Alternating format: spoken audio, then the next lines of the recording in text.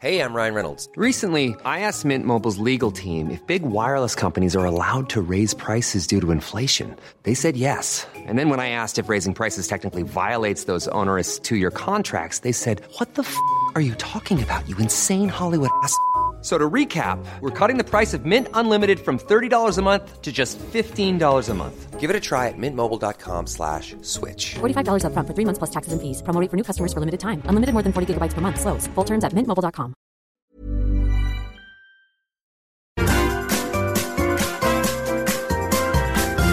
You are listening to the Mother of All Talk Shows podcast with George Galloway. 815,000 people watched all or part of the show last week, and it's only possible thanks to our sponsor, Critical Cosmetics. My good friend Ravi, about whom more later, brings us this first hour of the Mother of All Talk Shows. Mind you, given the numbers we've racked up, we've put his brand very firmly on the map. And we could do the same for you if you want to sponsor the second hour of the show. Your brand in front of all those eyes, let me count them up. That's 1.7 million eyes in a week. Admittedly, two of them belonging to the same person. Thank you, Ravi. Thank you, Critical Cosmetics. Please visit their website. Let them know you appreciate them bringing us this first hour of the Mother of All Talk Shows. I don't know what Donald Trump is going to announce tomorrow, though he promises in capital letters that it's going to be bigly. I have a feeling, and indeed I heard a little bird tell me, that he's going to announce a running mate which may indeed surprise everyone, and a running mate that can bring new parts to the coalition that I still believe Donald Trump will assemble to win the Republican nomination for the 2024 presidential election. Note to duller readers, that does not mean I'm supporting Donald Trump. It just means I think he's going to be the candidate.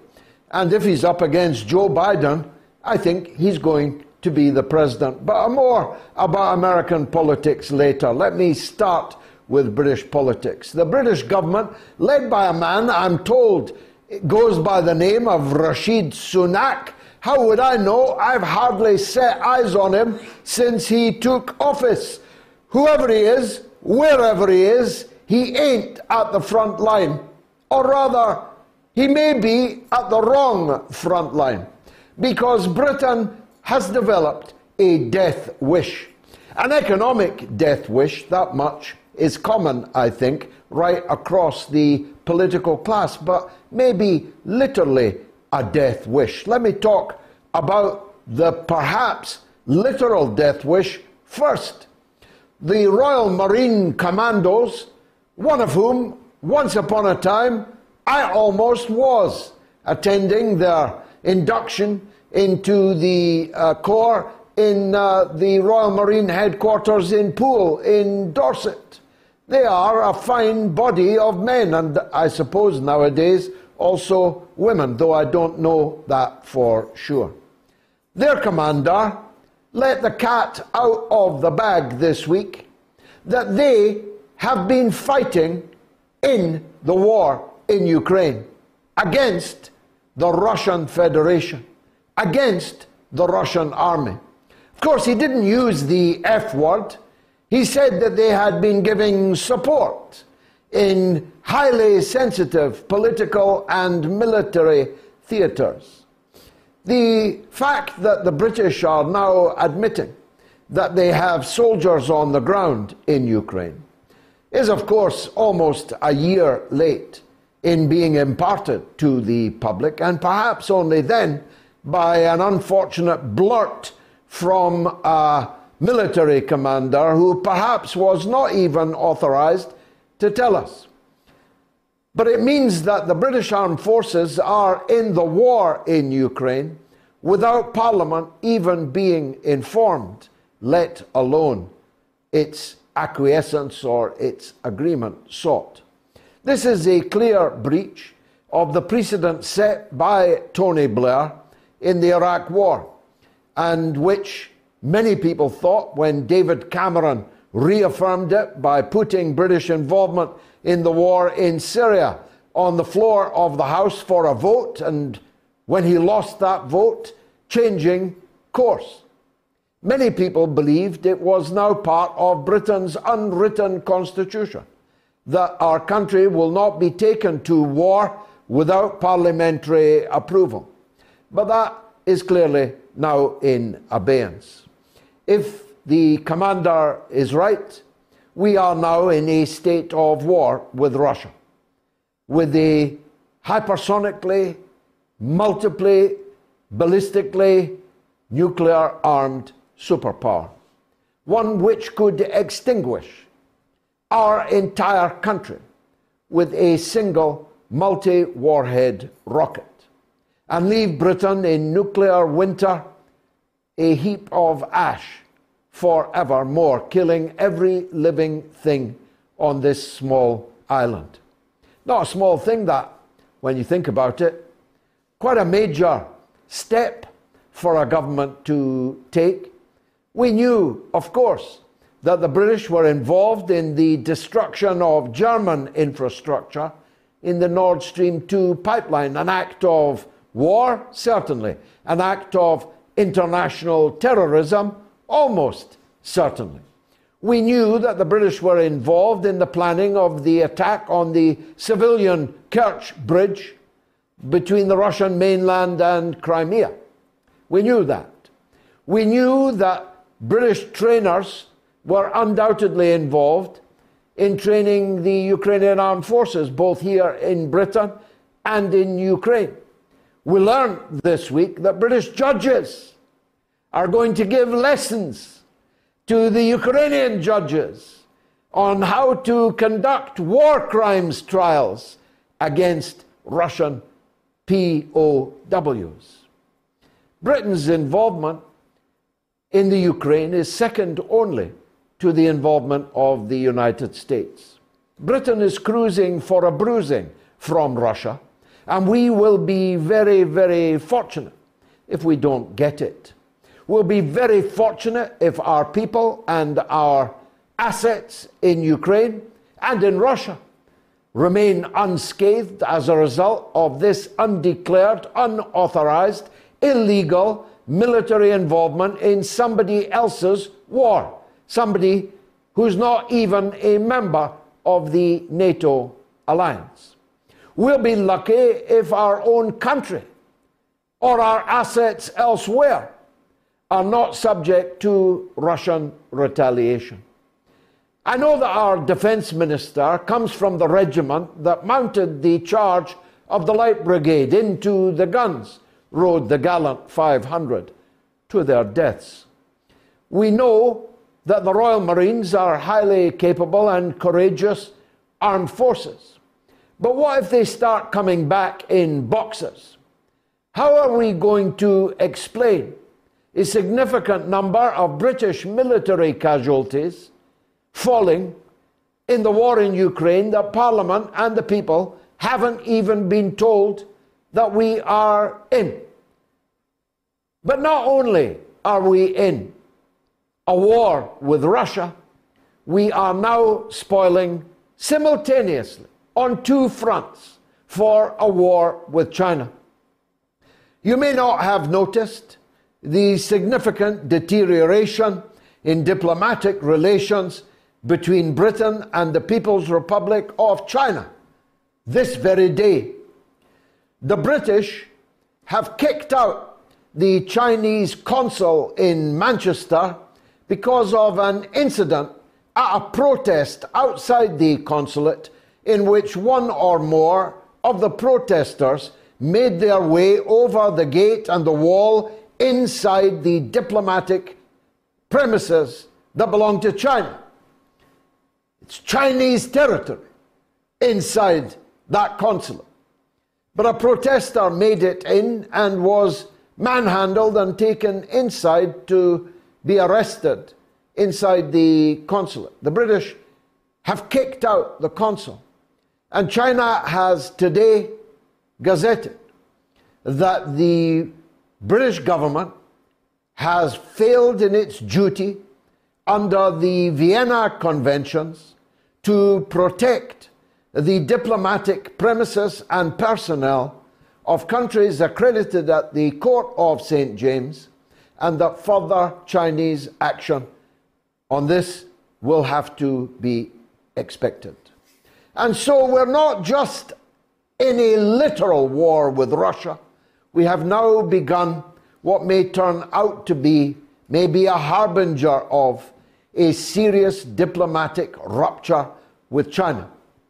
That is to say, soon the world's biggest economy, when we're literally at war with the planet's richest country, by which I mean the planet with the largest number and amount of natural resources, oil, gas, and all of the other mineral wealth that lies under Russia's soil and waters. That's what you call an economic death wish. Especially when, and it is -8 degrees where I am this evening, your country is literally chattering its teeth with cold and cannot afford to warm its houses. Especially in a country whose economy is on a helter-skelter downwards, and no one knows what the bottom will be like. A country where millions of workers are being forced to take industrial action to demand a wage increase that at least minimizes the wage cut that workers have suffered.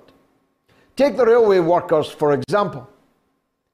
They're on strike because they will not accept an increase of 4% this year, 4% next year, but only if they agree to shut every ticket office in every station in the land, meaning ghost stations where no one works, and agree to the abolition of train guards, meaning only the train driver will be responsible for not just getting you from A to B, but everything that might happen to you on the train. Because he can't stop the train, get off and investigate if something goes wrong on the train, if somebody is harmed on the train, robbed on the train, taken ill on the train. That's the guard's job. So the railway workers, men and women, if they don't accept this 4%, as they have not, are treated as the enemy within.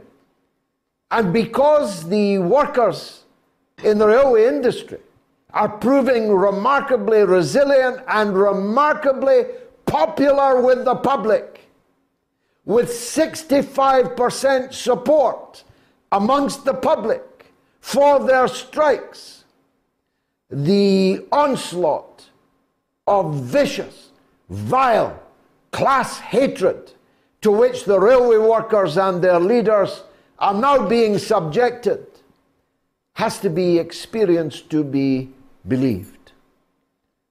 The Railway Workers Union, the RMT, is hated because it is strong enough and united enough to stand up to the train companies' onslaught of pay cuts. For that is what a 4% wage increase actually represents in a country where inflation is currently running at 12%. But here's something remarkable. Almost all of Britain's train companies are owned by foreigners. Most of them are owned by foreign countries. All of these British train companies are being paid massive British taxpayers' subsidies and making bumper profits, which they send back to foreign countries and foreign governments, and thus the British taxpayer is subsidizing the railways in France. You might have thought that all these flag shaggers, all these Union Jack wavers would be outraged by this, but no. Kelvin Mackenzie, the slime that crawled out of Rupert Murdoch's belly, is turning up the volume on his hatred of railway workers in general and their leader Mick Lynch in particular. Piers Morgan, who talks to fewer people than one of the railway workers' picket lines on a daily basis for millions of pounds from the aforementioned Rupert Murdoch, is also on the warpath against the railwaymen's leader, whom he accuses of loving to see himself on TV. Morgan loves himself on TV so much, he's prepared to go on TV and speak to nobody at all, just so he can see himself on a TV screen. Somebody called Richard Madeley, a tele-dolly, a man who can barely read off an auto cue, but takes great care in the blow-drying of his dyed blonde locks, unleashed a vicious tirade against the railwayman's leader, eventually tell him to jog on. This is on British national television. Tomorrow, the British nurses go on strike. Do you remember them? Do you remember on a Thursday night clapping them? Every Thursday, we clap them on our doorsteps. From Land's End to John O'Groats, the government will not even negotiate with them as they try to mitigate their pay cut, which is what the current wage offer, just like the railway workers, is, of course. The postal workers, your friendly postman or postwoman, who in all weathers, and because we're British, oftentimes in shorts, in sub-zero temperatures, bring your mail to your door every day, say good morning, pass the time of day with you, pat your dog. They're being hammered into the ground also by the same British government that this week announced another £125 million worth of military aid to the Ukraine. This is a death wish, all right. An economic death wish, a diplomatic death wish, and a political death wish. Now, I don't have much time to touch on the other subjects we'll be discussing tonight. But let me just say that Joe Biden, who ran for office as the man who would bring about an end to the war in Yemen, who said that the perpetrators of the war against the poorest country in the Arab world, one of the poorest countries in the entire world, was simply unconscionable and had made its perpetrators pariahs that he was not going to deal with. That Joe Biden is currently whipping in the US Senate against a motion tabled by somebody called Bernie Sanders to force the American government to come to Congress and explain why, after all these pre-election promises, Joe Biden is still up to his neck in the war in Yemen, and the pariahs ain't pariahs anymore. And guess what happened? Joe Biden said he didn't want this motion to go before the US Senate. And so Bernie Sanders, the water boy for an anti-union, pro-imperialist, so-called Democratic Party, pulled the motion off the floor. Bernie Sanders' political career died today, not with a roar, but with a whimper. Fasten your seatbelts. It's going to be a bumpy night on the mother of all talk shows. Burrow's furniture is built for the way you live. From ensuring easy assembly and disassembly to honoring highly requested new colors for their award-winning seating, they always have their customers in mind. Their modular seating is made out of durable materials to last and grow with you. And with Burrow, you always get fast, free shipping. Get up to 60% off during Burrow's Memorial Day sale at burrow.com/ACAST. That's burrow.com/ACAST. burrow.com/ACAST. Millions of people have lost weight with personalized plans from Noom. Like Evan, who can't stand salads and still lost 50 pounds. Salads generally for most people are the easy button, right? For me, that wasn't an option. I never really was a salad guy. That's just not who I am. But Noom worked for me. Get your personalized plan today at Noom.com. Real Noom user compensated to provide their story. In 4 weeks, the typical Noom user can expect to lose 1 to 2 pounds per week. Individual results may vary. 220 km develops the most unique and nutrient-rich ingredients and cosmetics in the world and regenerates native ecosystems, healing the earth for future generations. These are nature's ingredients, simplified. Their secret is in the unique processing techniques used for nutrient retention, freeze-drying and stone grinding, zero biomass waste. All products, including their face and hair mask powders, are all natural and food grade, making them as safe for your body as the ingredients in their original form. 220 km Inc. wants you to experience the critical brands of cosmetics and ingredients they offer this holiday season. And to ensure you will, they're offering free shipping to Canada, USA, Europe, UK, and Australia. Just purchase any 2 items from their online store and you will be eligible for free shipping. Try their all-natural, chemical-free, zero-waste face and hair powders or get creative in the kitchen. I do, with their collection of nutrient-rich ingredients. Why not try them? Visit 220kminc.com today. You are listening to the mother of all talk shows with George Galloway.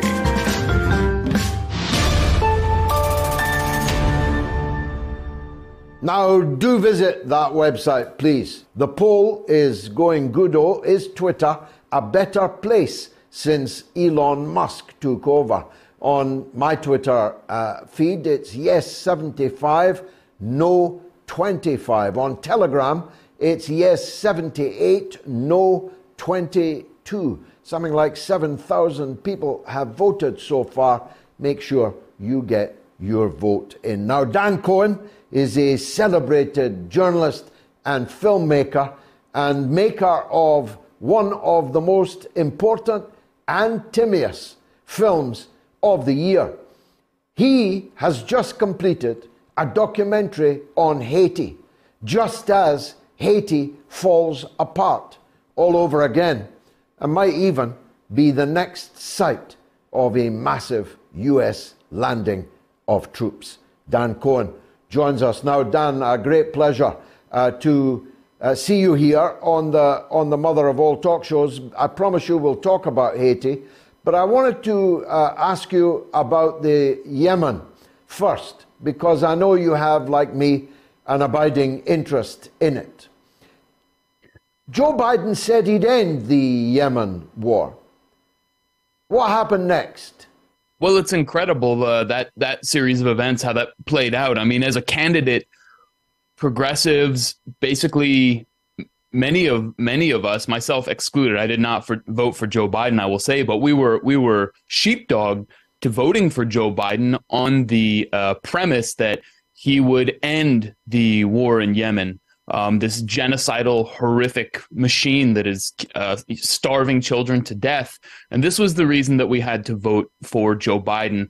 And as soon as he came into office, he made a statement saying that he was ending offensive operations in Yemen, U.S. support for offensive operations. But it was really just a trick, because he didn't say, well, we're ending defensive operations. And then so it was just a lie. And then the support for offensive operations continued. And he was hailed by progressive media. I remember at the time, thank you, Joe Biden, for ending U.S. support in this horrible war.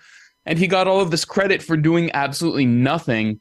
And now, 2 years later, Bernie Sanders makes the most mild attempt, gets browbeaten, and withdraws without even trying. It's just about the most pathetic display in recent memory, and it really just symbolizes everything wrong with the Democratic Party and why it's where the left goes to die.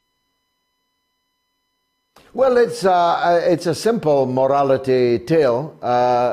Don't trust these people the next time they come selling you that dodgy bill of goods. I wonder what Bernie Sanders does now. How does he hold his head up now? It is it's an act of political suicide by Bernie Sanders. Yeah, it's just an incredible display of cynicism from Joe Biden and whoever's controlling him, because clearly he's not in charge, and a total display of cowardice from the progressives led by Bernie Sanders. And it's, honestly, it's typical of Bernie Sanders at this point, who allowed the Democratic Party in 2016 to undermine him and put Hillary Clinton forward as the candidate who would go on to lose to Donald Trump, and then basically allowed them to do the same thing in 2020. So this is Bernie Sanders, who ultimately just always bows to the powers. He kisses the rings of the Democratic Party, and that's exactly what he did with this Yemen resolution. Now, talk about timing. Tell us about your film on Haiti, and describe, if you will, since your camera stopped rolling, what's happened? So the film is called Another Vision: Inside Haiti's Uprising, and myself and Haiti Liberté journalist Kim Ives and I made it starting in July 2021, right when the president of Haiti, Jovenel Moïse, was assassinated in his house. And we basically went to investigate what the situation was. And there's no clarity about any clarity about the assassination of the president. But what is clear, and what we show in the film, which is a 3-part series, is that there is a popular uprising going on in Haiti.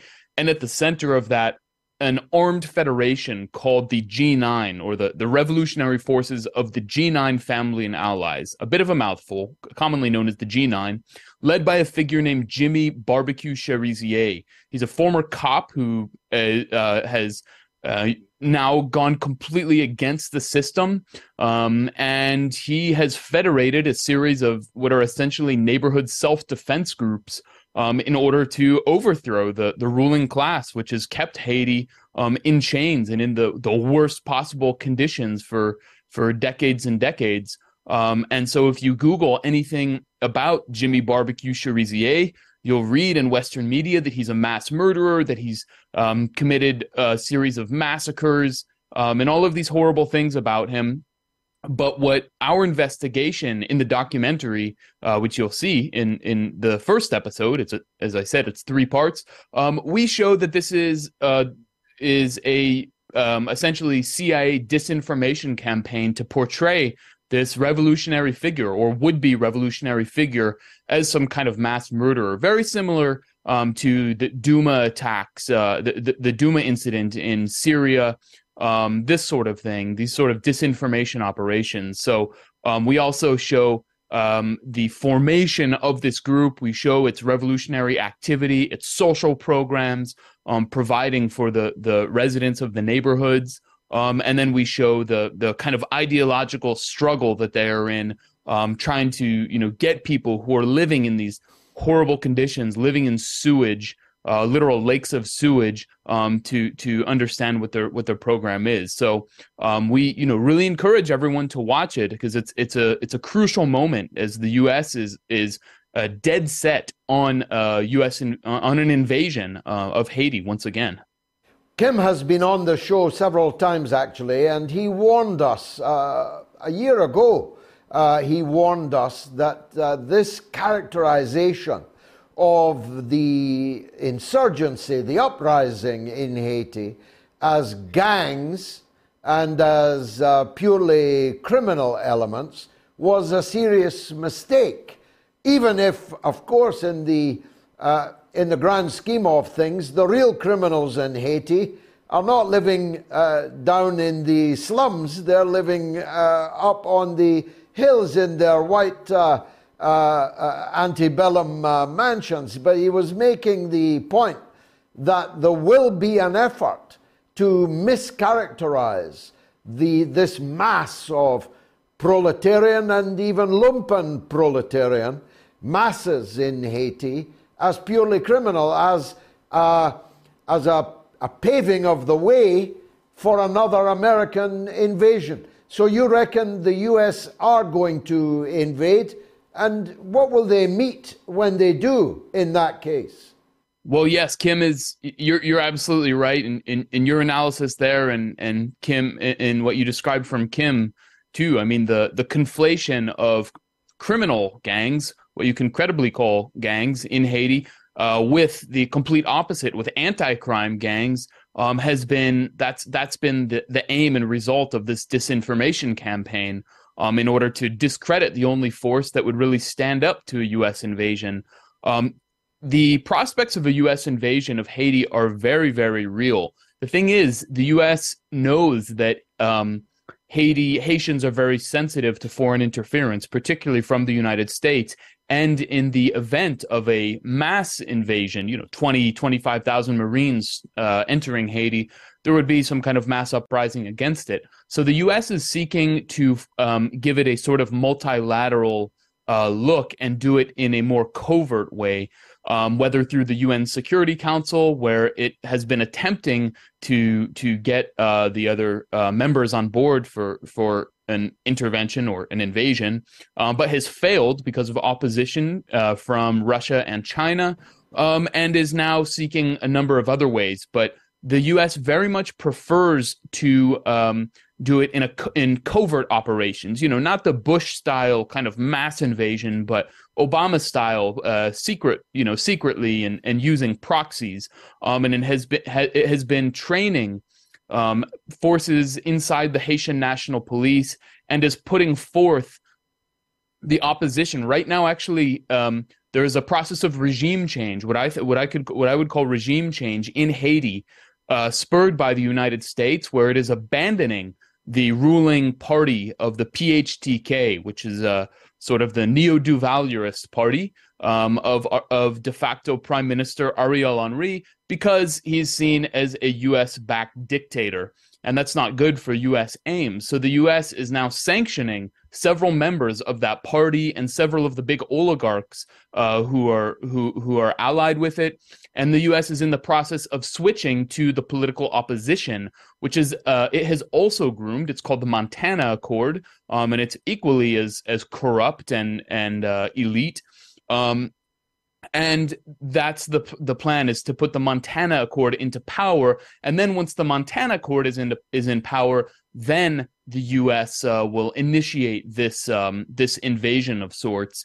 And what happens there remains to be seen. But the U.S., like I said, is very it knows that Haitians are very sensitive to the idea of U.S. interference, meddling. And so that's why they're very careful about this. Indeed, they were the first country to kick out the colonialists and slavers, in this case of France, centuries ago. They are a proud people, and they've been going through this agony. Now, you're the expert, not me, but it seems to me that since the U.S. overthrew Aristide, the the situation has gone from bad to worse in Haiti. Is that right? Well, without a doubt. I mean, after the U.S. couped Aristide for the second time, there have basically been a series of...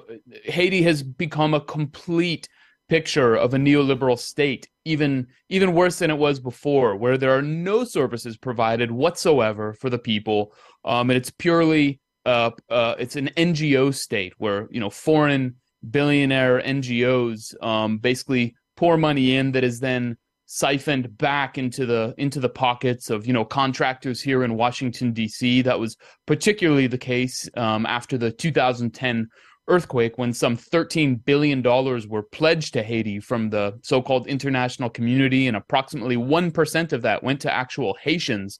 And this was, a project led by the Clintons, and that's been the regime that has been in ever since, is the PHTK, the one that Hillary Clinton, basically as Secretary of State in 2010, 2011, put into place. But now that regime has been so sullied in the eyes of Haitians, and correctly so. It's a completely corrupt, horrific regime but it's outlived its usefulness for the United States. And so now the United States, as I said, is putting forth this other group.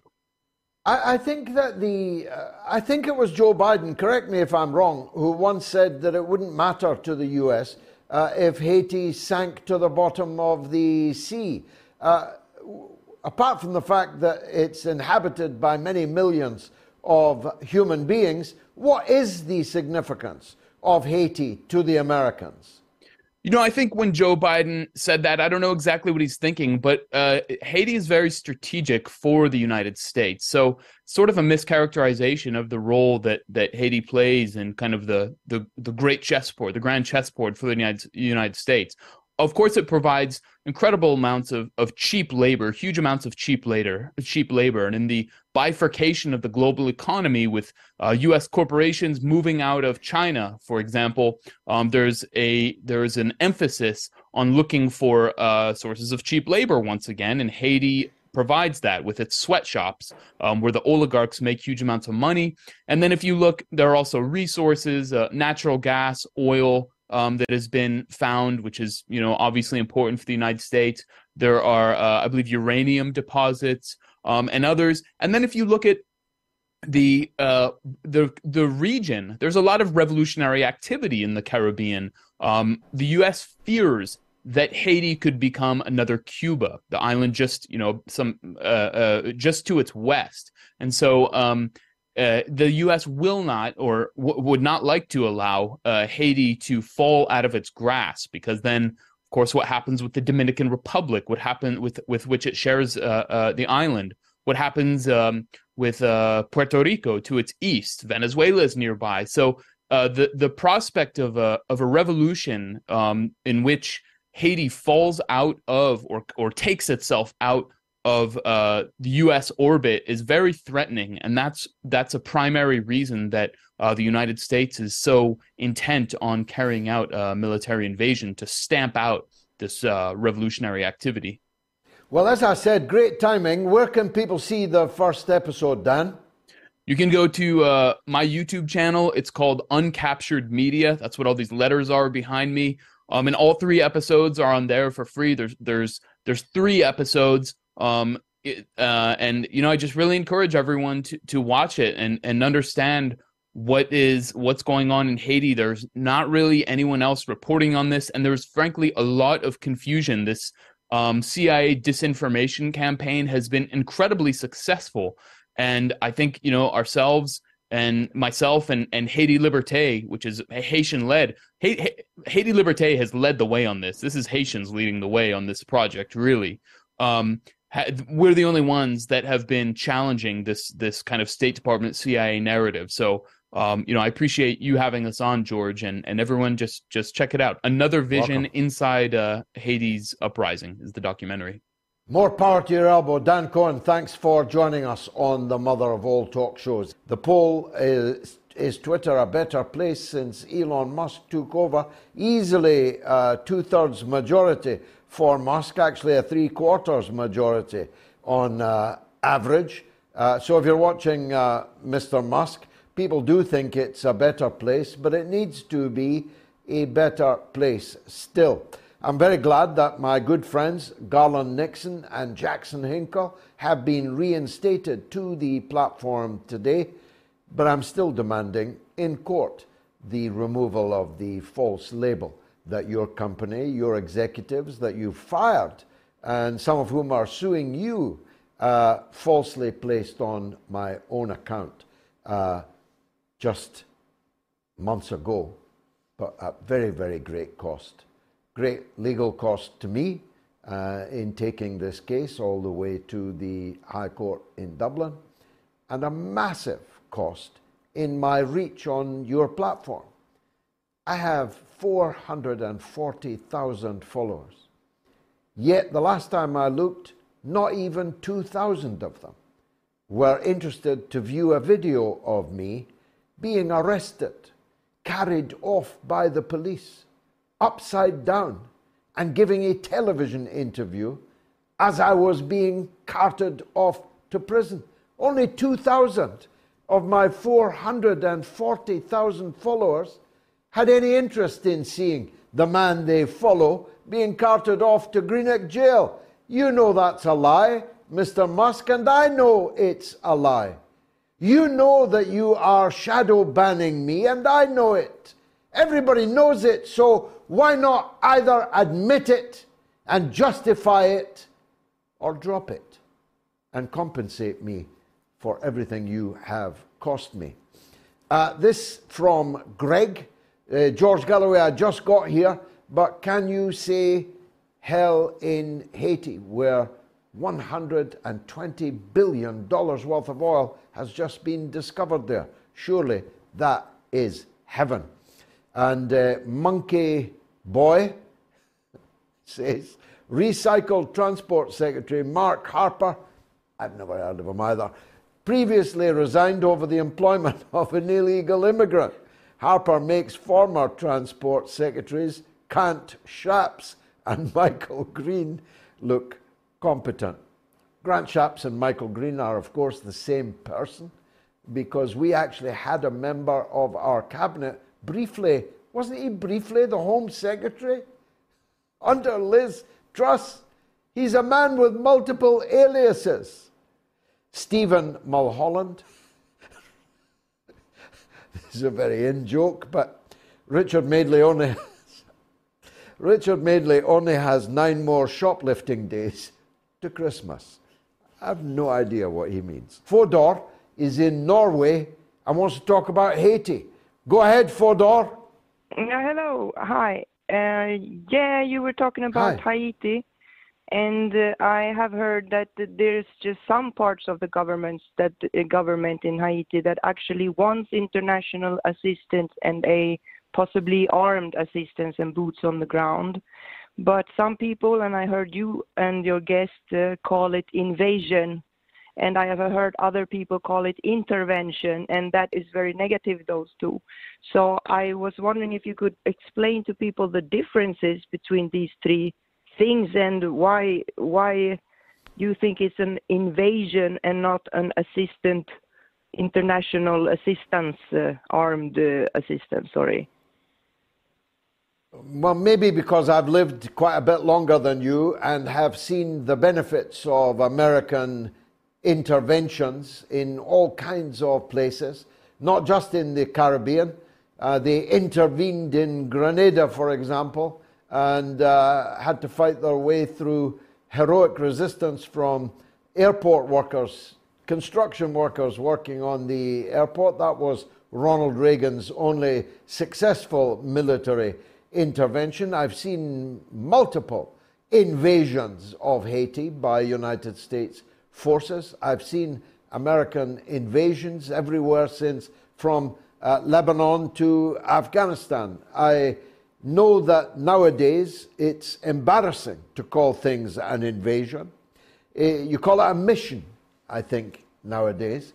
It's embarrassing even to say that you're sending military operatives. You send trainers to train the locals into fighting for themselves. All of these, Fodor, are mere euphemisms. The United States, as the film that Dan Cohen has made will, I'm sure, make clear, is intervening in Haiti to forestall the possibility of popular power, poder popular, in Haiti. And they've tasted popular power before. When the Reverend Father Aristide was the president, he had to be overthrown by the United States because he was revolutionizing the island, the state and its people. He was revolutionizing the juxtapositions that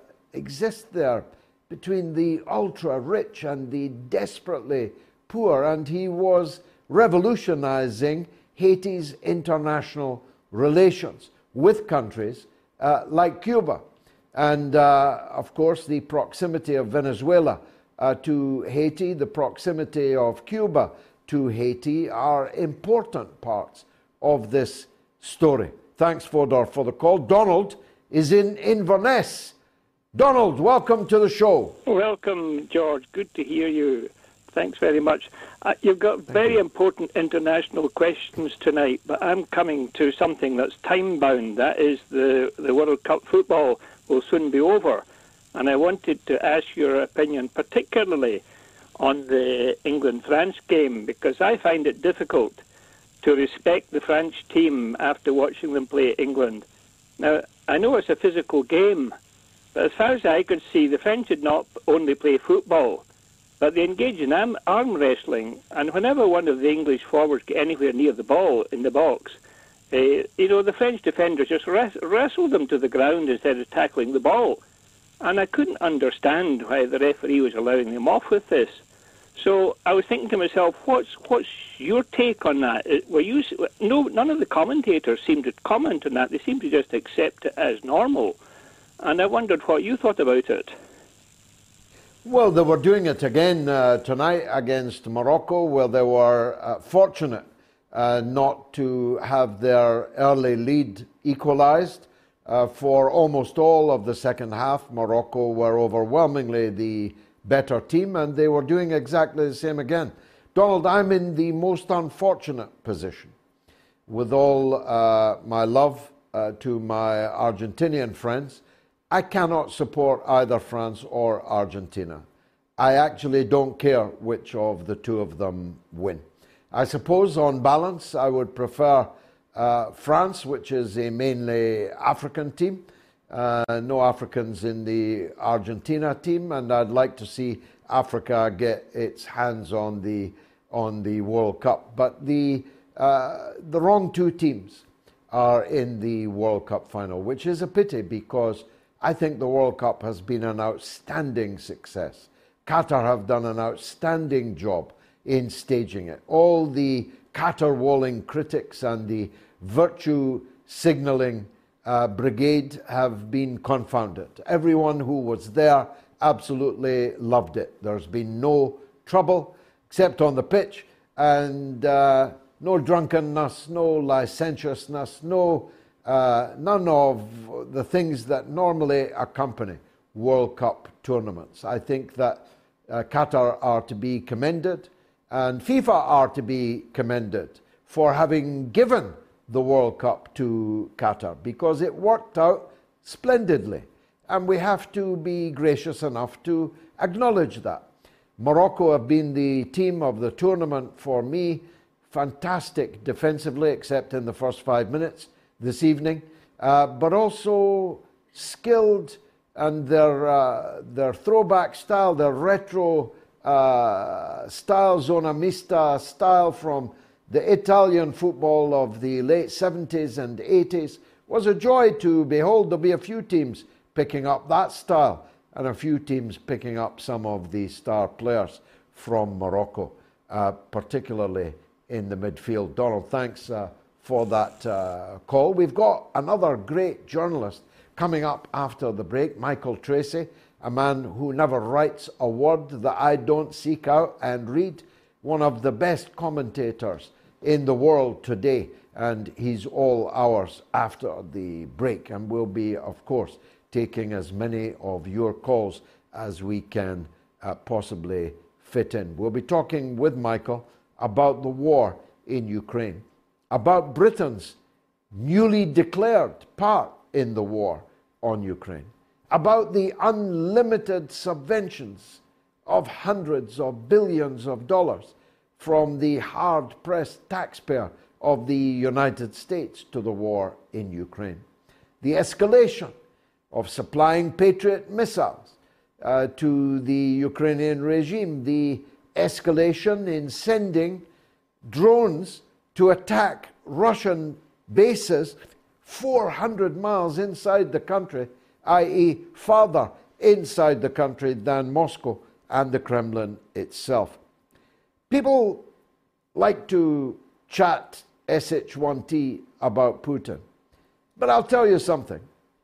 If Putin wasn't there, if somebody else was there in the Kremlin, the whole of Ukraine would be on fire. The whole of Ukraine would be flattened. Putin is showing incredible self-restraint in the face of these provocations. And he might not be able to do that for much longer. Pressure is mounting for a massive attack through Belarus, which is a very short journey to Kiev, through Belarus and all the way to Transnistria, to leave a NATO rump state in the far west of Ukraine, no bigger than the other NATO protectorate called Kosovo, where trouble is again brewing.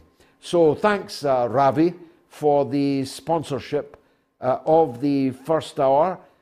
From now on, Ravi will be sponsoring only every other week. So every second week, he will sponsor the first hour, which means I'm not just now looking for a sponsor for the second hour. I'm looking for a sponsor for the first hour every other week. If you could be that sponsor, or if you know someone who might be interested in putting their name, their brand, in front of millions of people on a weekly basis for as cheap as you could possibly imagine in television terms, please contact us on our website, moats.tv. Now, to call Michael Tracey a journalist and a political commentator is like saying that Lionel Messi is a footballer. Michael Tracey is one of the world's best journalists and best political commentators, and I'm very glad that he's joining us now on the mother of all talk shows. Michael, thanks for doing so. Let me start, if I may, with the rather shocking news to some that British Royal Marine Commandos are admitting that they are involved in the war in Ukraine. It's not shocking that they are involved. It's shocking that they are admitting it.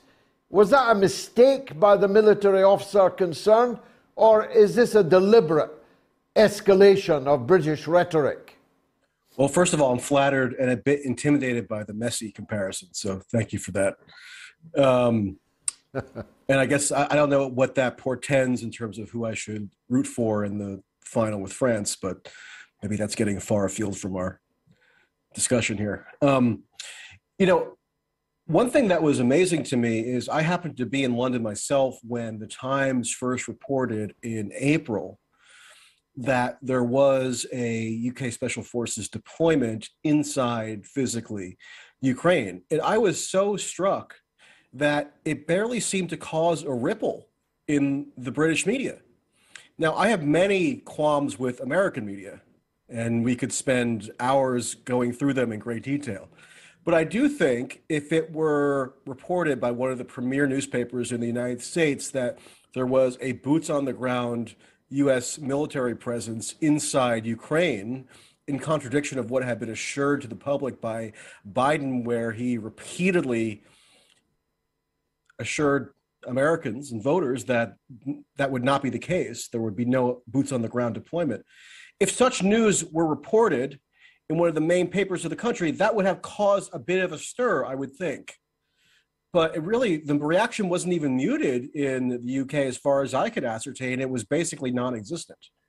And so we've been left to read the tea leaves since April, every now and then, for one outlet or another, typically just the Times, to deign to give us a brief update on the status of these apparent UK special forces operating inside Ukraine. And there was one just yesterday where finally this leading commander in some, I think he's called a commando, is that right?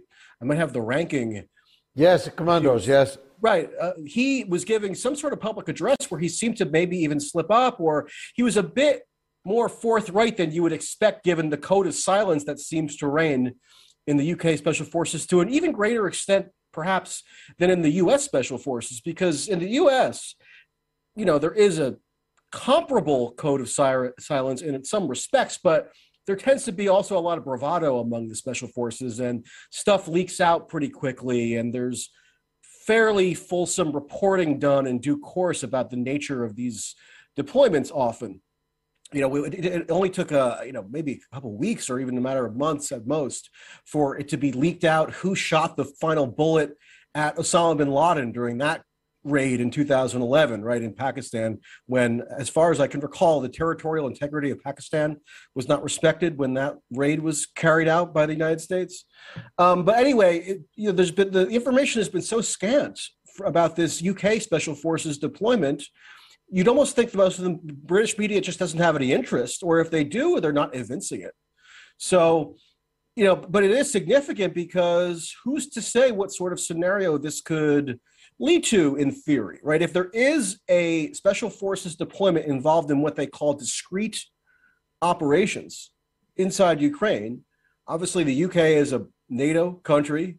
There would be some theoretical collective defense obligations should those forces get embroiled in some sort of direct hostilities with Russia. We don't even know exactly what they've been doing. I've heard rumors and hunches floated for months, but you know, you don't want to report or anything, or at least I don't, without being able to have sort of verifiable, tangible proof of these rumors. So I won't articulate the rumors. I'll just note that there's been a lot of,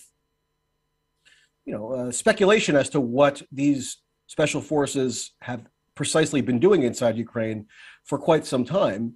And so for it to be confirmed for the first time since the war started, that these special forces have been undertaking operations beyond what would have been customary for them to do, quote unquote, insofar as escorting diplomatic personnel or guarding the embassy or doing sort of duties that you might associate with a attaché in any foreign country. And they've been doing other discrete operations that are unspecified. You know, the imagination runs wild. And it's not difficult to foresee how that could lead to something much more extreme than we've yet experienced. Well, quite, and we'll turn to what those could be. But we don't have a constitution, as you know. That's not necessarily the handicap, it seems, because, hey, you've got a constitution in the United States and it hasn't stopped all kinds of egregious crimes against the people and the world. But we don't have a constitution. But insofar as we have custom and practice, it ought to have been brought to Parliament. As both Tony Blair in the Iraq War case I cited earlier, and David Cameron on the Syrian war, it ought to have been brought to Parliament, at least to Parliament's notice. Now, you see, the fish rots from the head, Michael. One of the reasons there's nothing in the media is because there's nothing in Parliament. There's nobody causing a problem for the government in regard to this in Parliament. If there was substantial opposition to it, even a guerrilla of half a dozen members of Parliament, as existed, for example, under the leadership of Tony Benn during the Yugoslav war in the 90s, then there would be reportage. But there's no reportage of this until the horse's mouth spoke in the case of the military officer. So we're now in the war. We're not just funding it. We're not just arming it. We're not just propagandizing for it. We're not just diplomatically intervening, as Boris Johnson did in his unscheduled, hasty flight to Kiev, just in case Zelensky was tempted by the idea of a negotiated settlement. We're in the war. So why shouldn't Russia fight us in the war? Well, there were comments made earlier this fall by Sergei Lavrov at a meeting at the United Nations. So this probably was around late September during the most recent General Assembly meeting, or during the annual General Assembly meeting in New York. And Sergei Lavrov essentially put forth a legal justification for why Russia would be within its rights to strike at the United States. And this could also very conceivably apply just as well to the United Kingdom at this point.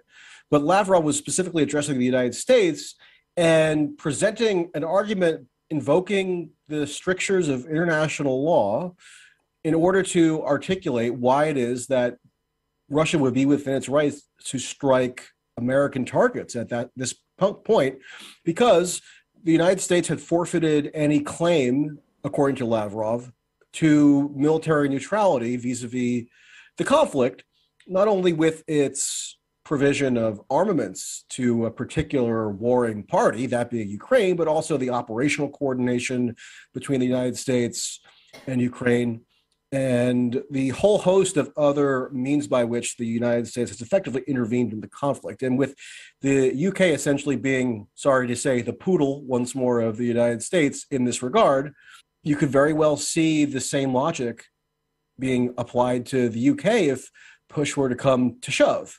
And that's just something that's been so glossed over the course of this entire war, in part due to, I think you're right, the total abdication of not just the parliament in the UK, but also the Congress in the United States to exert any oversight of any real significance over the nature of their respective government's conduct in the war, such that these scenarios, like the one that was explicitly forewarned by Lavrov, are barely even contemplated as worth taking into account with respect to how policy is getting formulated in the US and the UK.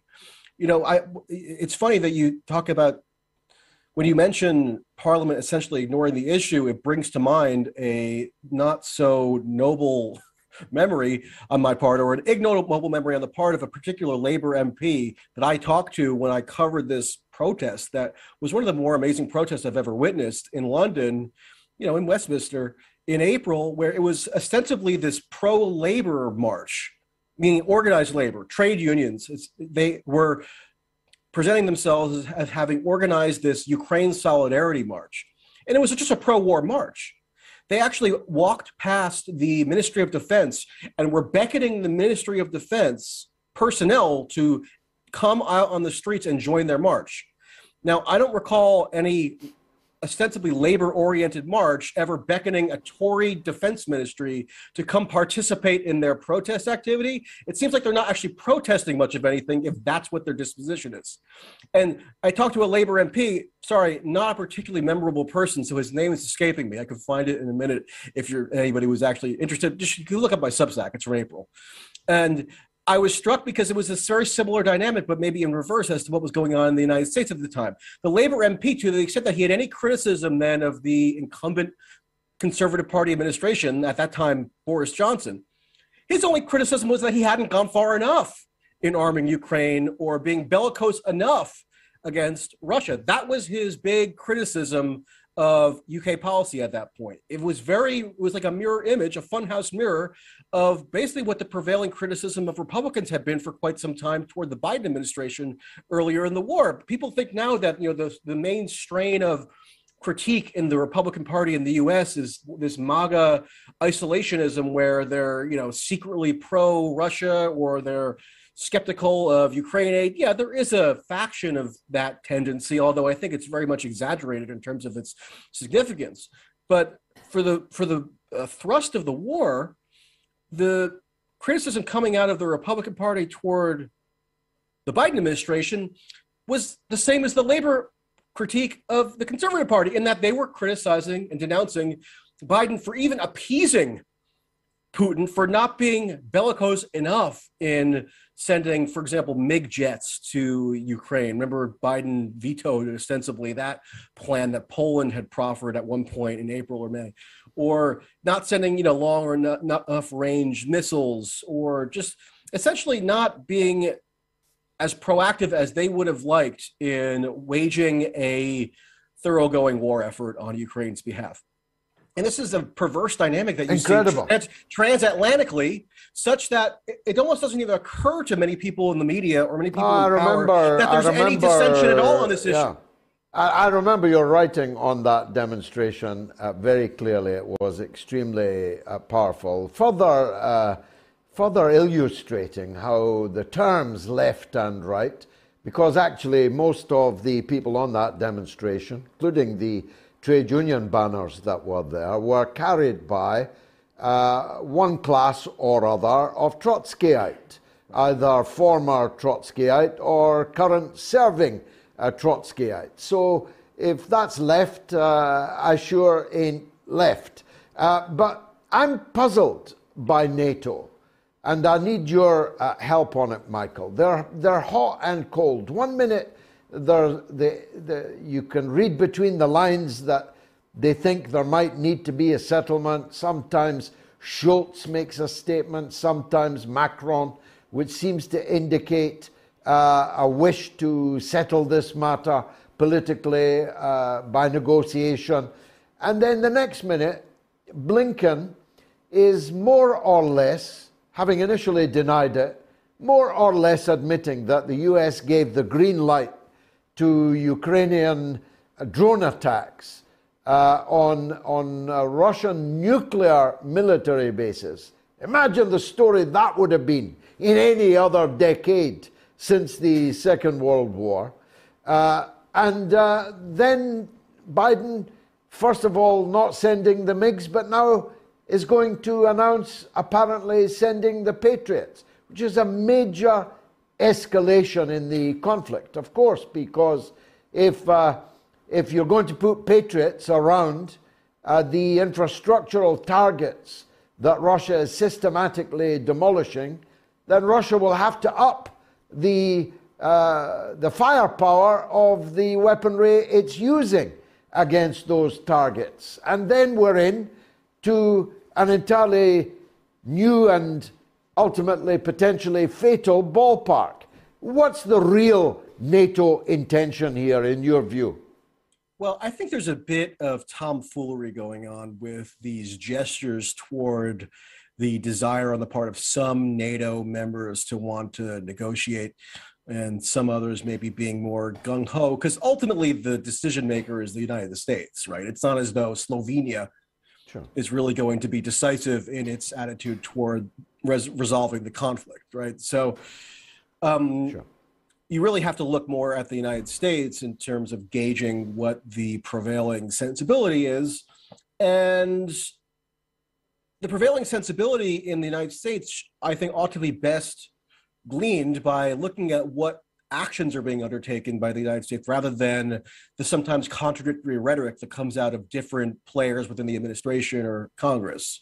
Even for a while around the midterm elections last month, there was a point at which General Mark Milley, the chairman of the Joint Chiefs of Staff, seemed to be publicly indicating that he was in favor of broaching the topic of initiating negotiations between Ukraine and Russia. And now I think that was very much overinterpreted by some as indication that that was actually the trajectory of what U.S. policy was going to be, because there was no change in the policy at all. It doesn't mean anything if Mark Milley ostensibly alludes to how it might be a good idea to vaguely notionally start negotiations if underlying those suggestions is no alteration whatsoever in the actual course of the policy.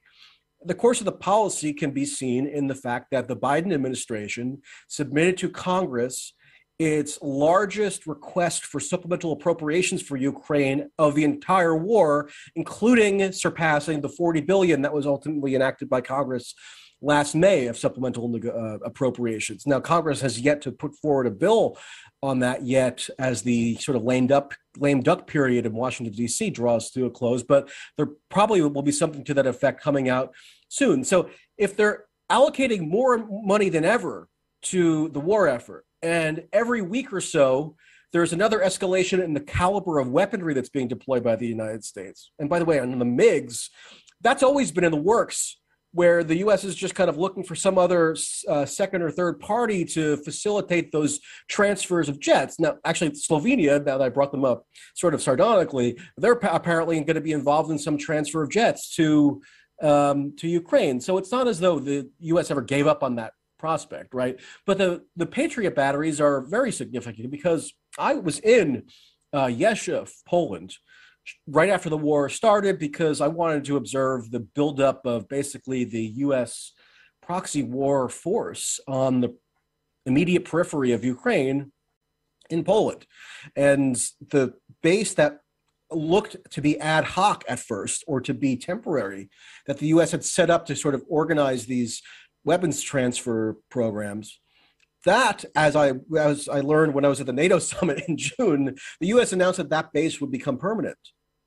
So it's not as though this is just a limited excursion or something. This is kind of a precursor to what seems to be a permanent buildup on the periphery of Ukraine, and even inside Ukraine itself. And there's a very good chance that if these batteries are indeed installed and deployed to Ukraine, as has been reported that they will be, that would have to come with some sort of direct U.S. operational involvement, maybe even surpassing what we've seen thus far in terms of the operational coordination of the war. Because go to Yeshiv, Poland, where these Patriot batteries already have been installed, starting in March, April.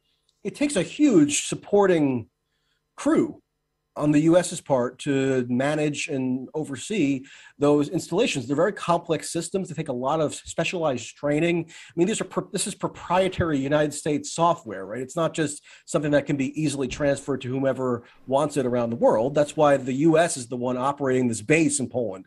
Yeah, I mean, it's obviously at the invitation of the Poles, and there's some, joint coordination there, but ultimately it's the United States operating those Patriot missiles. So, it remains to be seen what exactly is going to be the logistical formulation of the setup of those particular missiles if they are to be deployed to Ukraine. And it's yet another escalation in the caliber of weaponry and the intimacy of the operational involvement between the U.S.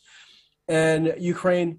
And so when you get these sort of allusions or gestures toward the idea of negotiations somehow being desirable, I think it's a good heuristic to disregard them unless and until there's some countervailing evidence that emerges which shows that the U.S. is actually changing course or modifying its posture in a meaningful way to allow for negotiations as a focal point of the policy, because that really has not happened yet at all. In fact, if anything, it's the reverse, where everything is constantly escalating and getting more dug in.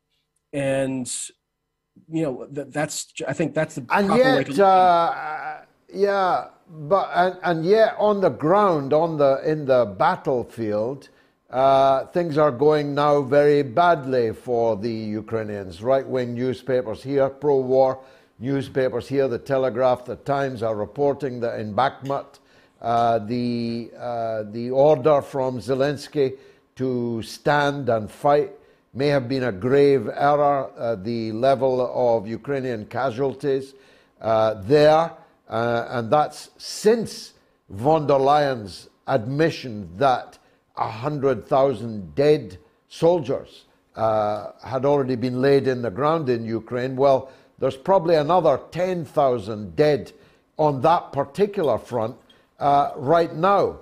And many say, including people who know a lot about these things, that number of 100,000 is itself a considerable underestimation. So Russia's war of attrition will presumably grind on through the rest of this bitter winter. So how does it actually change things on the ground, Michael? Well, it's difficult to say. You know, I've made a habit of declining to get into too much speculation about the ins and outs or the granular details of what's happening on the ground tactically, because I simply am not in a position to verify through the fog of war much of what's reported on either, quote, side, right? So it's almost not worth pretending as though I have some sort of authoritative insight onto those particular questions. I can mostly talk with some authority, I guess, in terms of U.S. policy, right? Because that actually is the decisive factor here.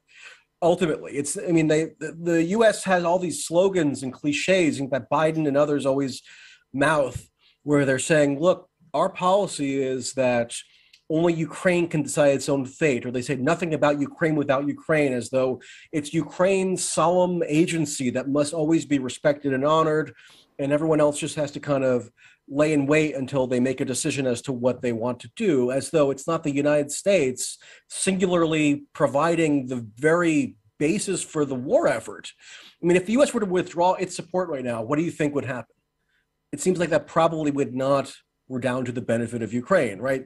So when I look, for example, at what's going on with this NDAA in Washington, right, that's going to be approved presumably by the Senate within a matter of a week or two, they're launching the Pentagon into what they call emergency procurement status, meaning that the Pentagon, for all intents and purposes, is now entering a wartime posture in terms of its distribution of contracts to these defense behemoths like Lockheed Martin, Raytheon, General Dynamics, and so forth, so that no bid contracts can now be made for services related to Ukraine, and also by extension related to Taiwan potentially. Because what they're trying to do is rapidly accelerate the defense sector's mobilization into a full-fledged wartime production posture. And so that's forward-looking on the part of the Pentagon and on the part of Congress, because they want it so that in 6 months or even a year, the United States has built up its capacity to continue furnishing Ukraine with all these armaments and even go well beyond what have already been supplied. And, you know, there's always these reports now about how, to the extent that the U.S. has been limited at all in what it's willing to furnish Ukraine in terms of different weapon systems or munitions or what have you, it's only because the U.S. wants to retain its own capacity to potentially wage a direct war with Russia. So we're at a very precarious time here where I almost like to try to remind people, transport yourself back to about a year ago or 2 years ago. If you had been told that the U.S. would have given the green light for one of its client states to launch aerial bombardment attacks 300 miles inside Russia on the outskirts of Moscow on Russia's strategic nuclear fleet, or on a base that houses part of Russia's strategic nuclear forces, that would have sounded mind-boggling, right? Would have been almost inconceivable. It would have sounded like a bad Tom Clancy novel that, you know, got lost in the bargain bin somewhere. But that's the reality now, and everyone's gotten inured to it. The policymakers are just they're putting their foot to the gas in going down this road with no seeming desire to, hit the brakes. And what's most dispositive, I think, in terms of looking at what the upcoming trajectory is, rather than sort of speculating about whether the attritional warfare on Russia's part will be successful or if Ukraine is suffering setbacks or what have you, look at what the prime mover is doing. That's the United States. They are rapidly accelerating their industrial capacity of the defense sector to provide limitless support to its client, that being Ukraine, and also take into account this separate potential Pacific theater in Taiwan with Iran, against China. So they're preparing for global warfare on a scale that's virtually unprecedented since the end of World War II. And that should be seen as extremely jarring, should be seen by Congress and the media as something to really delve deeply and seriously and gravely into the details of, for the purposes of oversight, for accountability, for just basic bookkeeping. But nobody seems interested in it because there's not really a whole lot of dissent tolerated on this issue at all. And even journalists just seem completely placid and supine and just willing to accept whatever is fed to them by the Defense Department. Whereas if this was the Donald Trump administration, it would be incredibly taboo and denounced instantaneously if they were doing what they do now, which is just constantly peddle Pentagon press releases as though it's news. I mean, it's the basics of journalism, or the basic kind of norm of journalism that they're violating. But because the cause of Ukraine is seen as incredibly righteous and unimpeachable, then most journalistic standards completely go by the wayside, and it's leading us down a path of destruction. The eve of destruction. Michael Tracey, thanks very much indeed for joining us on the mother of all talk shows. I could talk to you all night. Let's hit the phones. Lance is in Canada, but wants to talk about Ukraine. Go ahead, Lance. Oh, I did want to start by thanking you for actually being such a beacon of decency and temperance. I guess, okay, this Ukraine thing where they shot missiles into Russia and they blew up a nuclear bomber. This to me, well, I guess having some expertise in that area, I would say that blowing up nuclear ordnance with conventional explosives isn't dangerous, but it does disturb us mentally. But what is absolutely dangerous in the Ukraine right now, and has been dangerous all along, is the 6-unit Zaporizhzhia nuclear power plant. That is radioactive material, tons and tons of it that is above grade.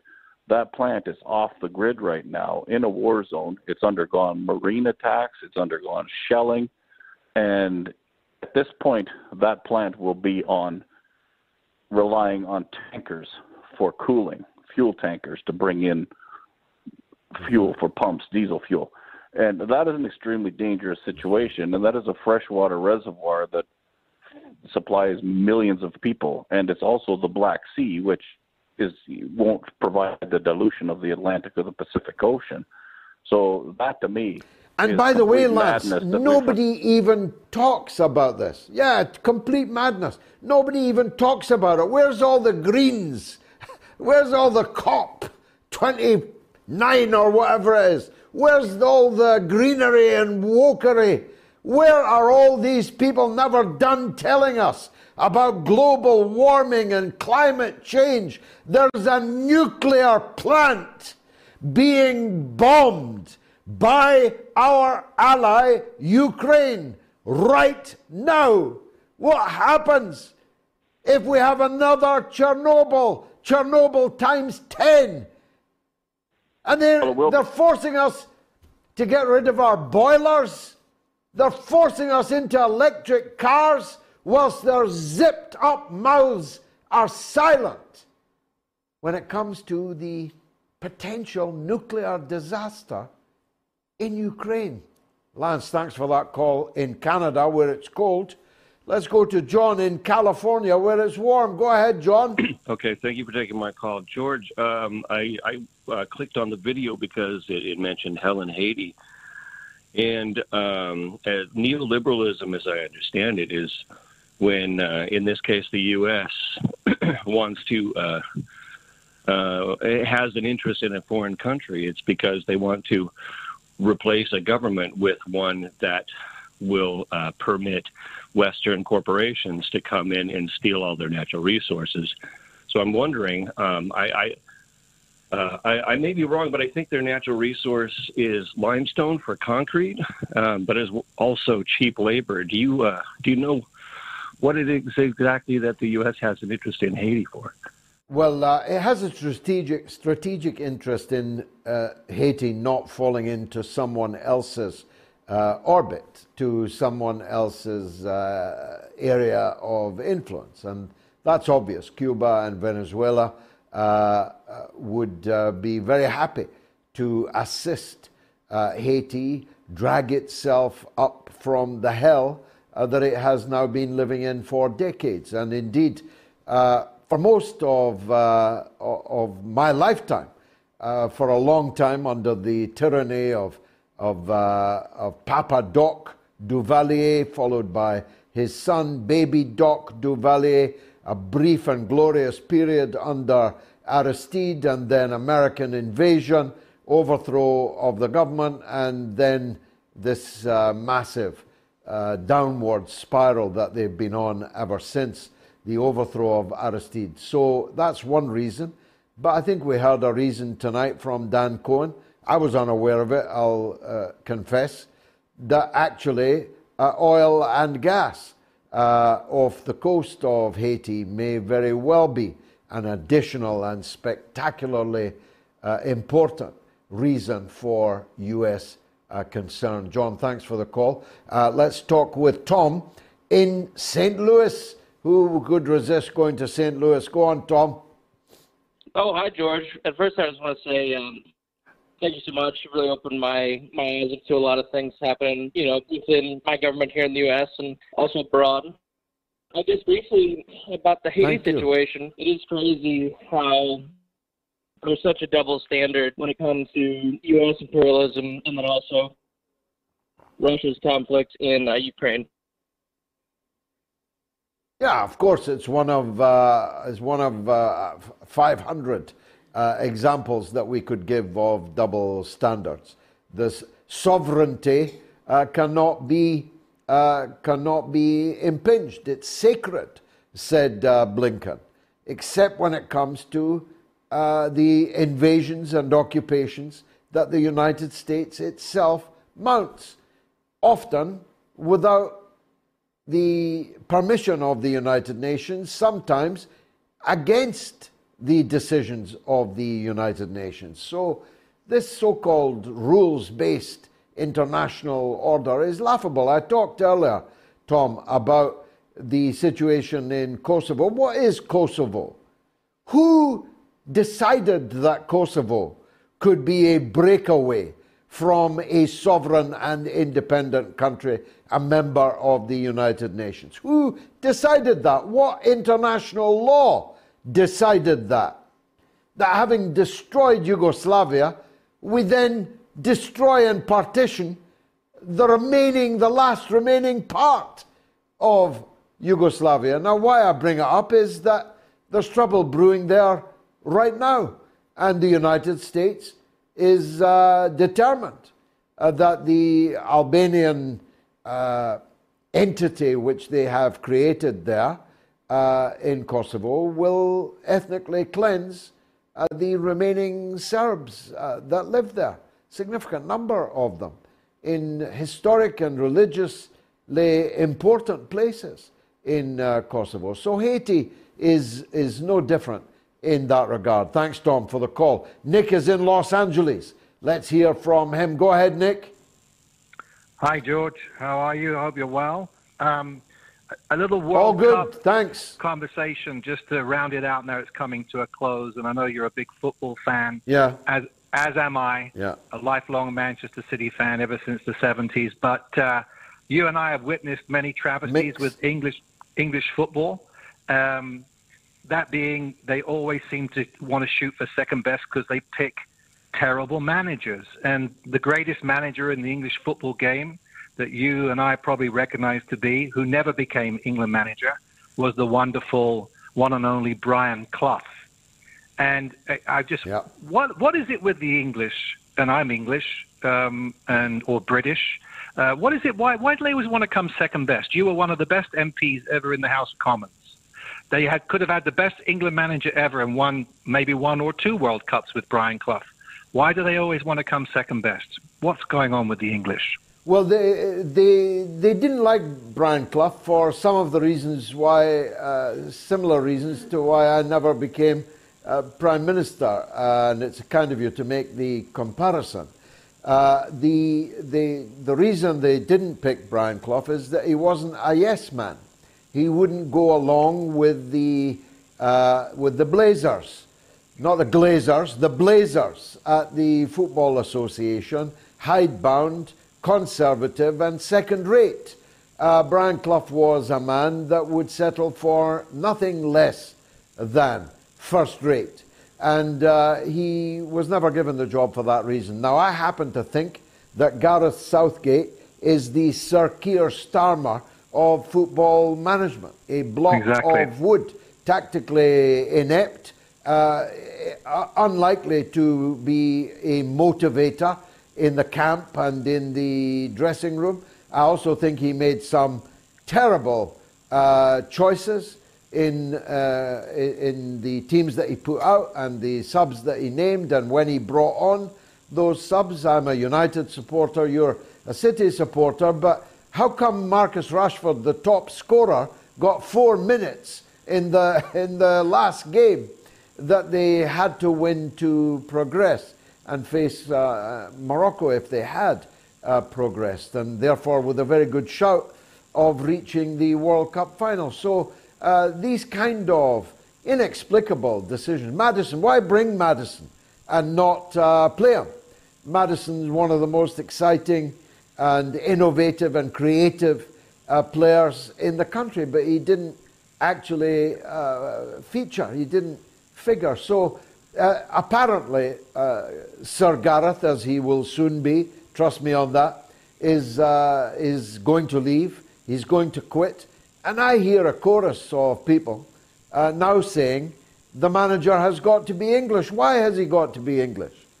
The manager of all kinds of international teams at the World Cup is not from the country he's managing. What matters is that you get the best manager, not a manager that happened to be born within the sound of the Bow Bells.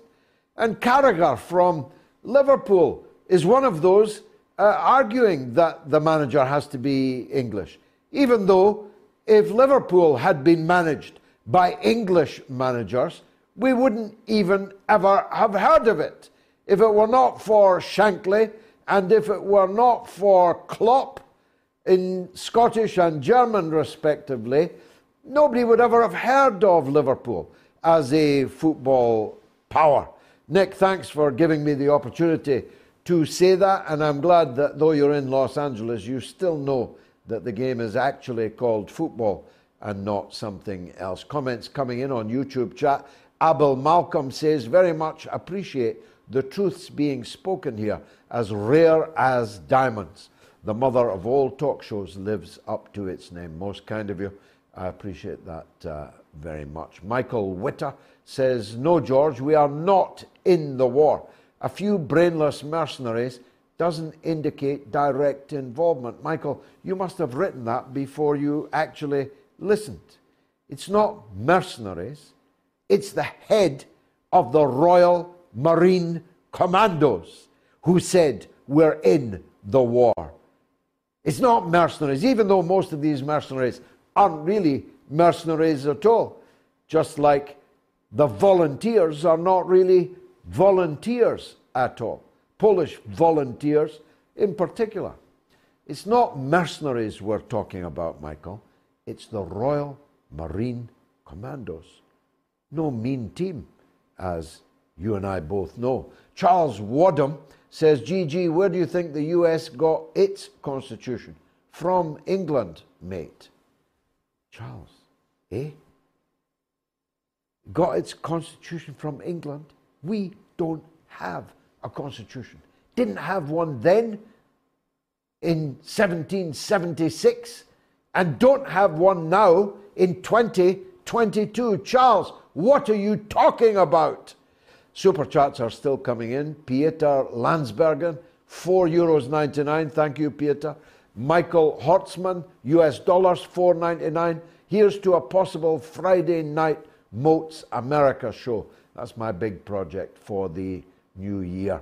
Pat Daly, €50. Gosh, Pat, it's the second time you've done that. God bless you. I really appreciate it. Cov FF channel, £1.79. Keep up the great work. Thank you. Golden Silence, US dollars, 2. Keep speaking the truth. Now back to the phone lines. Ira is in Brooklyn on Haiti. Go ahead, Ira. Okay. Well, what I'm going to say is applicable to both Haiti, Ukraine, and all the other hot spots around the world where U.S. imperialism is trying to dictate to the workers of the world how they're going to live. Anyway, what I wanted to say is that we are headed towards a global war. It very well might be a nuclear war.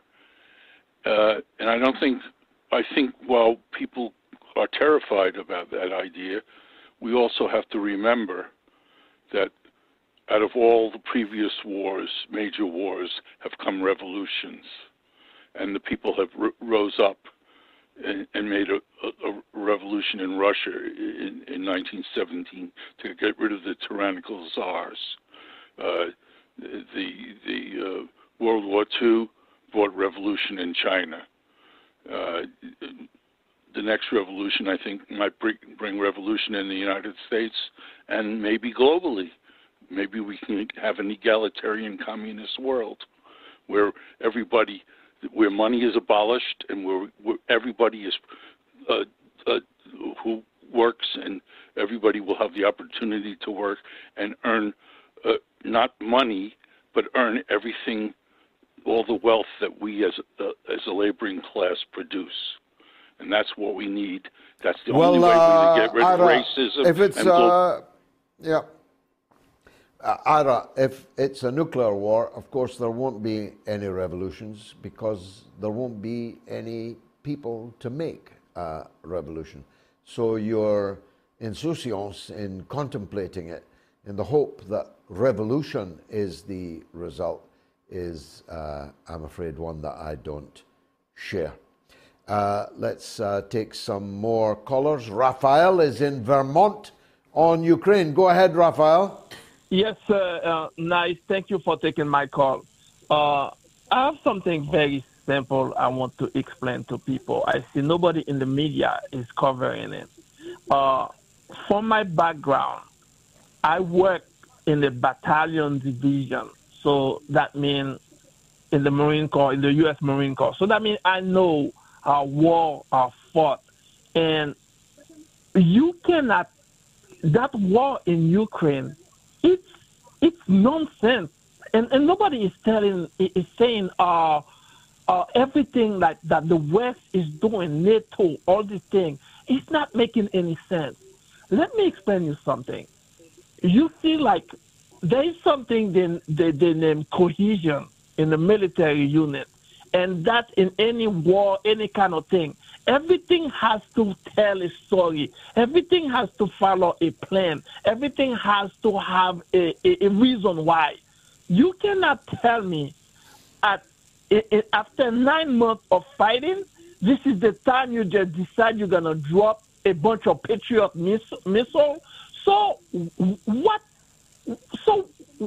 exactly you're going to do with them now? And what exactly if do you think if those missiles were going to do something detrimental to Russia will give you time to put them together and install them and say, hey, you want to hit Moscow? No, they will take them out. So everything these people are doing, I want everybody to pay attention. Well, I think that's not the first time that you've made that point, but it's the most powerful time that you've made that point. The reality is that this escalation can only force a bigger escalation from Russia. For example, if these Patriots are to be deployed in Ukraine, they'll have to be, as Michael Tracy was making clear, and which I know myself, there will have to be a substantial U.S. military presence in Ukraine to operate the missiles. That means NATO are in the war. That means Russia will have to take them out. And take them out not when they have already been established around Kiev, but to take them out the second that they cross the border, maybe even before they cross the border. Russia will have to attempt to seal Ukraine's border for the purpose of stopping these constant escalating transfers of military hardware coming from NATO countries. And I gave one example of how they could and very well might, and maybe even sooner than you think, that Russia will have to enter Ukraine from Belarus. And if it does so, it's only a couple of hours to Kiev. It's only a couple of hours from the Ukrainian borders. It can seal the Ukrainian borders against the transfer of any further military technology. And then what is the West going to do? Well, they're not going to go immediately to war because they don't have any ammunition left, because they gave it all to Ukraine, which has either expended it or wasted it or sold it on the black market. And the inventories of all the NATO countries are practically empty. The cupboard is practically bare. So NATO is not in a position to stop Russia from stopping them from constantly escalating the war. Now, as I said earlier, Putin plainly doesn't want to do these things, or he would have already done them, but there's plenty of people in the Russian military, in the Russian political class, in the Kremlin itself, who think that Putin's patience is ill-founded, and that if he doesn't act decisively and quickly, then the danger of World War III is increased, not reduced. Thanks for that call, Raf. Let's take a last call, alas, from Eric in London. Go ahead, Eric. Oh, hello, George. How are you? I hope you're well. All good, thank you very much. Thanks for calling. What would you like to say? I want to talk to you about the Labour Party because, and I know you obviously you were a member of the Labour Party and you were with them for many years and left when you were disillusioned. You said last time on your show that you thought they were, more evil than the Conservative Party, and I know they stand very different to your line of thinking as they are now. But I mean, it's looking obvious that they probably will win the next election. And I wanted to ask you, well, a couple of things. Wouldn't it be better to have a Labour government that's centralist than a Conservative Party that is as awful as they are and damaging many people's lives? And also, wouldn't it, I think they don't really have many options or chance, because if they were to stay as left-wing as they were, they won't get into power. And I think if you, for example, if you got 10 principles, wouldn't it be better to get into power and implement 5 of them rather than just, just standing your ground? I mean, I understand that you and many people are disappointed they have become as central as they have, but wouldn't you rather see them in power than in opposition to have the Conservatives for many more years to come? I mean, what are your thoughts on that? Well, thanks for the call, and these will have to be my closing remarks as well as an answer to you. I flatly reject every premise that you put to me. First of all, the obvious one, you say that they're definitely going to win the next election. I don't believe that that is true. They have a big lead in the public opinion polls, but that lead is falling. And falling actually quite significantly. They're down 3 points in today's poll. The Conservatives are up 3 points. So the gap is closing. And it is 2 years exactly until the next general election. And as Harold Wilson reminded us, a week is a long time in politics, and that was before the advent of new media. So that's 104 weeks of politics still to go. So I don't accept that Labour is guaranteed to win the next general election. I don't believe that Labour is centrist, whatever that means. I believe that Labour is an anti-Labour party, following neoliberal economic policies that will be as bad, if not worse, for the working people and for the poor and for the pensioners in Britain than the Conservatives are. Secondly, the Conservative government are not, as you inferred, you didn't say it, but you inferred it, the Conservative government are not right-wing. They're not more right-wing than Keir Starmer's front bench. As a matter of fact, they're spending more public money than Keir Starmer's front bench would be prepared to spend. They're making more public investment than Keir Starmer's front bench would be prepared to make. Neither of them are not remotely close to what this country needs, but one is not better than the other. You say if I have 10 principles, as a matter of fact, I do have 10 principles. They are codified in the 10-point programme of the party that I lead, which is the Workers' Party of Britain. I commend it to you, at least to study. And none of what Labour stands for could remotely be described as a principle. Principle and Labour cannot be spoken in the same sentence. In a few seconds, let me summarise this. The nurses are on strike tomorrow. The railway workers and the postal workers are already on strike. The Conservatives are determined to smash those strikes. But so is Labour. And the difference is the unions are funding Labour, not funding the Conservatives. So it's about the wolf and the wolf in sheep's clothing.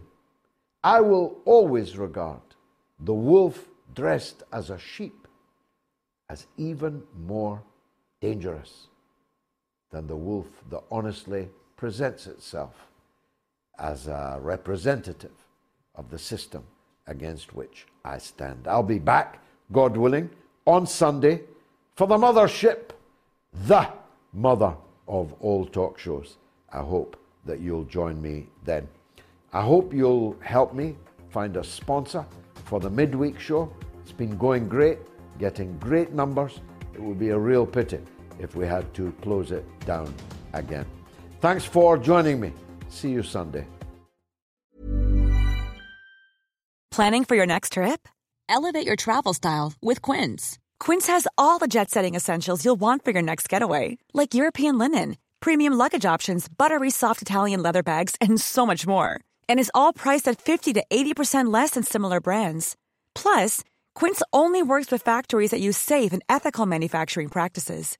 Pack your bags with high-quality essentials you'll be wearing for vacations to come with Quince. Go to quince.com/pack for free shipping and 365-day returns.